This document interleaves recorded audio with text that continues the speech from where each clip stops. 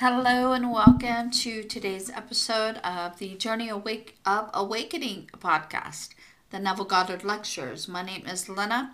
I'm a spiritual teacher and a life and manifestation coach. And here on this particular podcast, I have three, but this particular podcast, I share the teachings of the late mystic Neville Goddard. So this particular episode is on the lecture titled Imagining Creates, and Neville gave this lecture in 1968. So he told his audience, the creator of the world works in the depth of your soul, underlying all of your faculties, including perception, and streams into your surface mind, least disguised in the form of creative fancy. Watch your thoughts, and you will catch him in the act of creating. For he is your very self. Every moment of time you are imagining what you are conscious of. And if you do not forget what you are imagining and it comes to pass, you have found the creative cause of your world.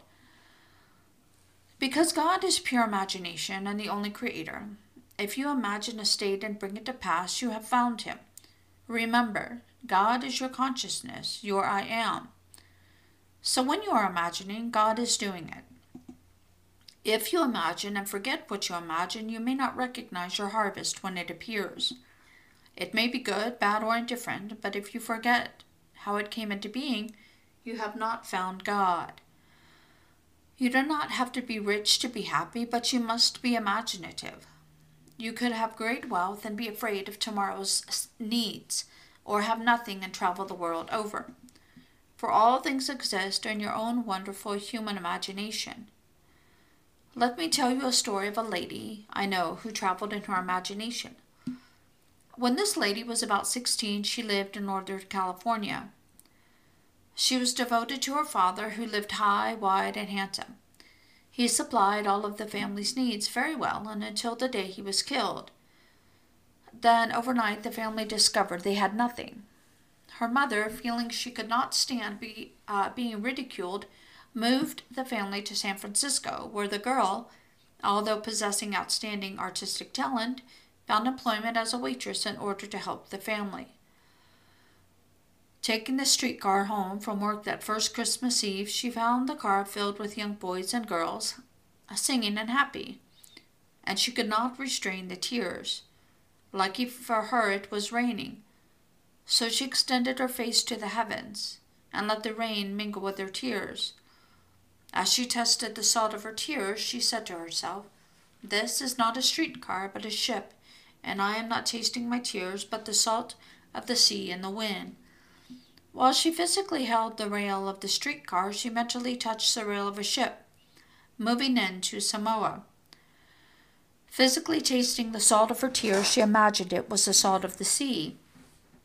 As the streetcar reached its destination, she was entering the bay of Samoa.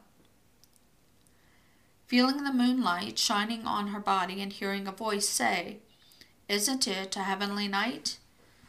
2 weeks later, this girl received a check for $3,000 from a law firm in Chicago. It seems that 2 years before, her aunt left the United States, requesting that if she did not return, the money was to be given to her niece.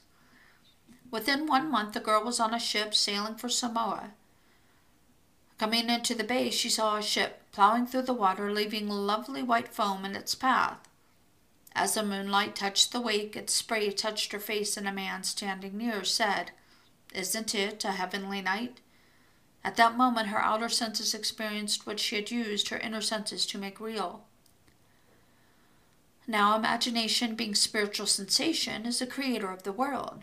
With her 5 senses, sight, sound, scent, taste, and touch, she transformed a streetcar in San Francisco into a ship in the South Pacific.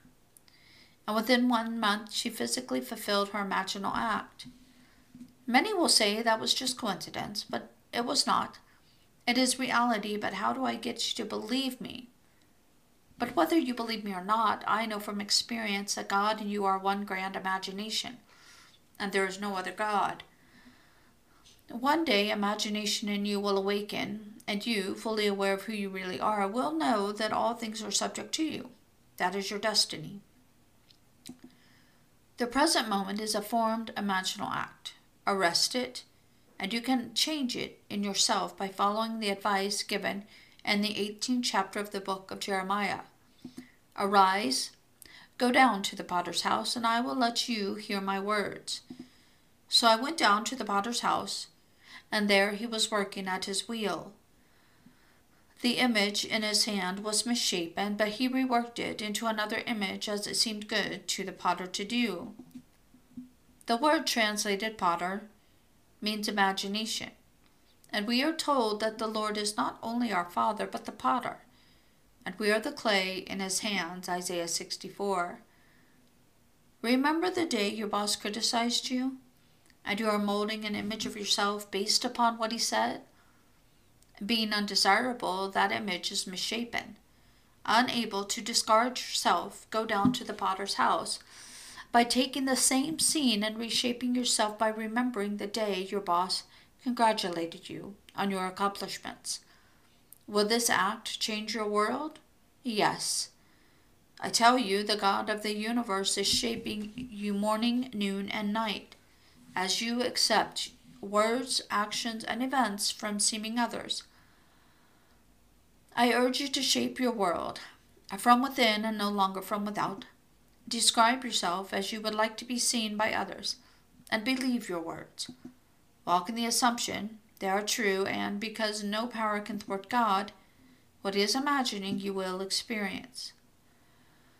You are not someone apart from God, for I am cannot be divided. The Lord our God is one I am, not two. If God's I am and your I am is the same I am, define what you would like to be.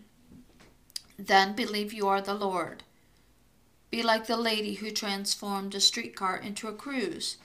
Lose yourself in your new state, while your world on the outside remains momentarily the same. The same I am. Define what you would like to be. Then believe you are the Lord. Be like the lady who transformed a streetcar into a cruise. Lose yourself in your new state while your world on the outside remains momentarily the same. Now your reasoning mind may say she did have an aunt who had the presence of mind to die and leave her $3,000 at that particular time. And being young, she did not consider the future. But I tell you, this is how the law works. It never fails if you will go all out and believe that your human imagination is God. Because God cannot die, he is God of the living. So when the garment you now wear comes to its end, you, the being living in it, will continue to live. You will still be in a world just like this one until you awaken from the dream of life. Then you will move into an entirely different age to realize the oneness of the of the being that you really are. Until then, believe what I am telling you, for it is true. When you imagine for a seeming other, you are blessed, for there is no other, and you are giving your imaginal gift to yourself. Hear your friends tell you his good news. See the joy on his face, feel the thrill of fulfillment, and let it take place in your world. And as it does, recognize your harvest. Realize you are responsible for its consummation. The world is yourself pushed out. Ask yourself what you want and then give it to yourself. Do not question how it will come to pass. Just go your way, knowing that the evidence of what you have done must appear, and it will. Last year, while I was in Barbados, a friend received a call from his mother telling him that his brother had killed a man. As he replaced the phone, a vision appeared in which a woman said, "Find Neville, and he will give you the rainbow in the sky." My friend called me in Barbados, and when I heard his story, I said, "It is done.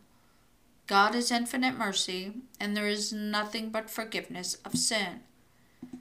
When the Spirit of Christ is formed in you, you will forgive a person, no matter what he has done. Pharaoh would not let his people go because God had hardened his heart. So how can you condemn Pharaoh for something God did? Tonight, my friend told me his mother had called to tell him his brother had been set free. I will tell you now that no one can reach the end of the journey without having killed someone.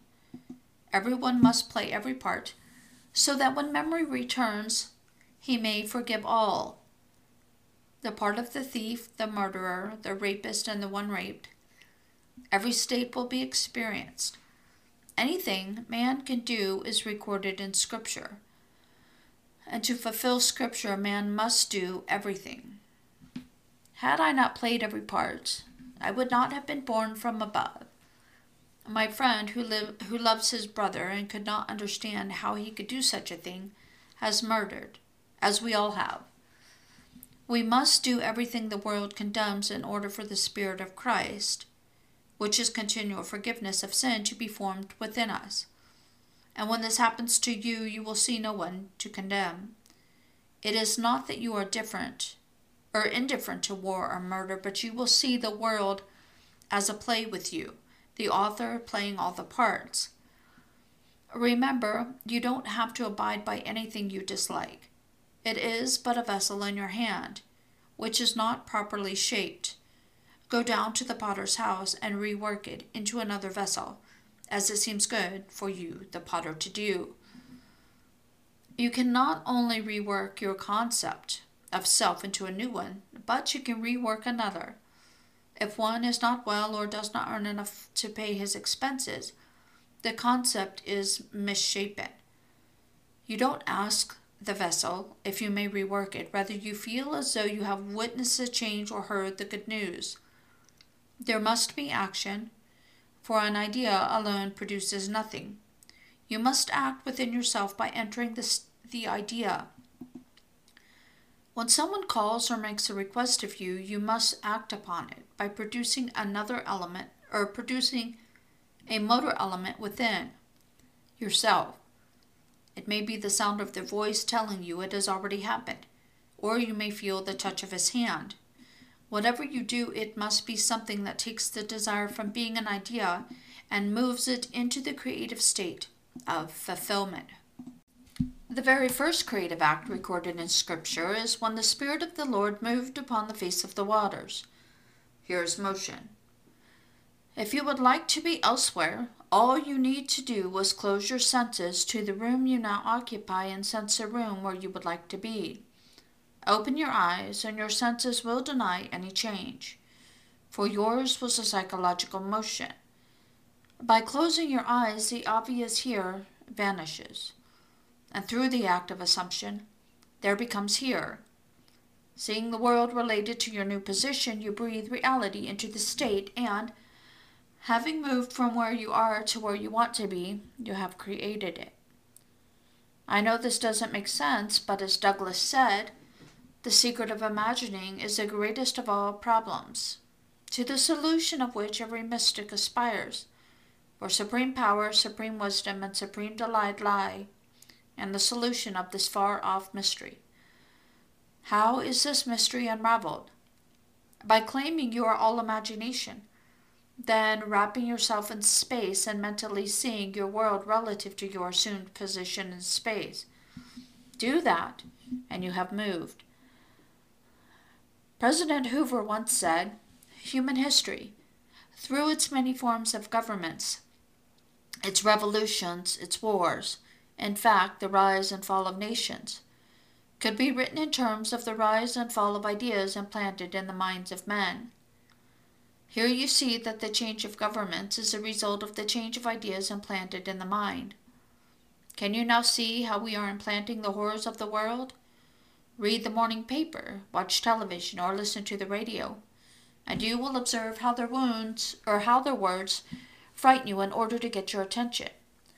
See a headline that someone was murdered and you stop to read it. See another saying things are fine and you ignore it, as it would mean nothing. Read the scandal sheet telling of some prominent person who has been unfaithful and you enjoy a bit of gossip. All of these are ideas implanted in the mind which cause the rise and fall of nations. I tell you, imagining creates reality. If you want to change your life, you must become aware of the ideas you are planting in the mind of others. When you meet someone who is negative, put a lovely idea in its place. Then, whenever you think of him, imagine he is telling you something lovely. And because you now walk in a world that is not disturbed by his negative state. When he finds himself no longer thinking negative thoughts, he will never know you were its source. You will know it, and that is all that is important. Become aware of the thoughts you are thinking, and you will know a more pleasant life.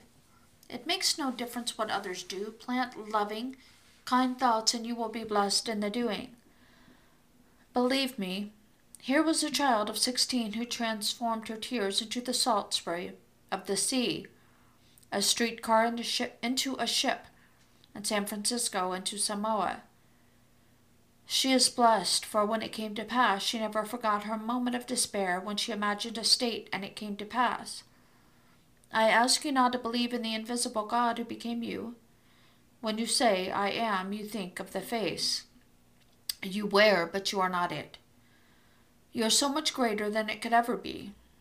One day God's son David will look into the eyes of the being you really are and call you Father. He will not call you by the name of the mask you wear, for David is the express image of your invisibility, recognizing you as his eternal Father. David signifies that your journey into the world of death is at its end, and from that moment on you will share your experiences with anyone who will listen and save everyone you meet. You will save one who is unemployed by mentally hearing him tell you he is now gainfully employed and making more money than ever before. Having heard his good news, you will subjectively appropriate your objective hope and never turn back by doubting the reality of what you have done. You will simply watch it come to pass. Then you will know that you have found him of whom Moses and the law and the prophets wrote, Jesus of Nazareth, who is the Lord God and the Father of all. I have disclosed the one and only source of the phenomena of life. Everything that has ever happened is happening, or will happen to you, comes from God, who is your own wonderful human imagination. I urge you to use it wisely.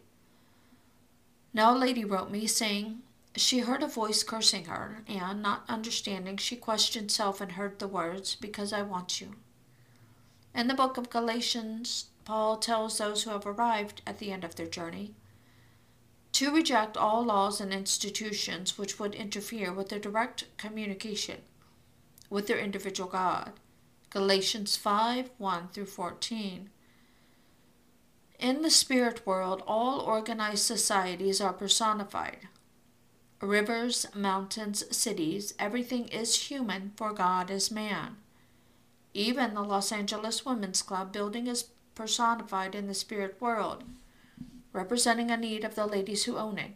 When seen in the spirit world and trying to detach yourself from it, it will curse you, for it wants to feed you.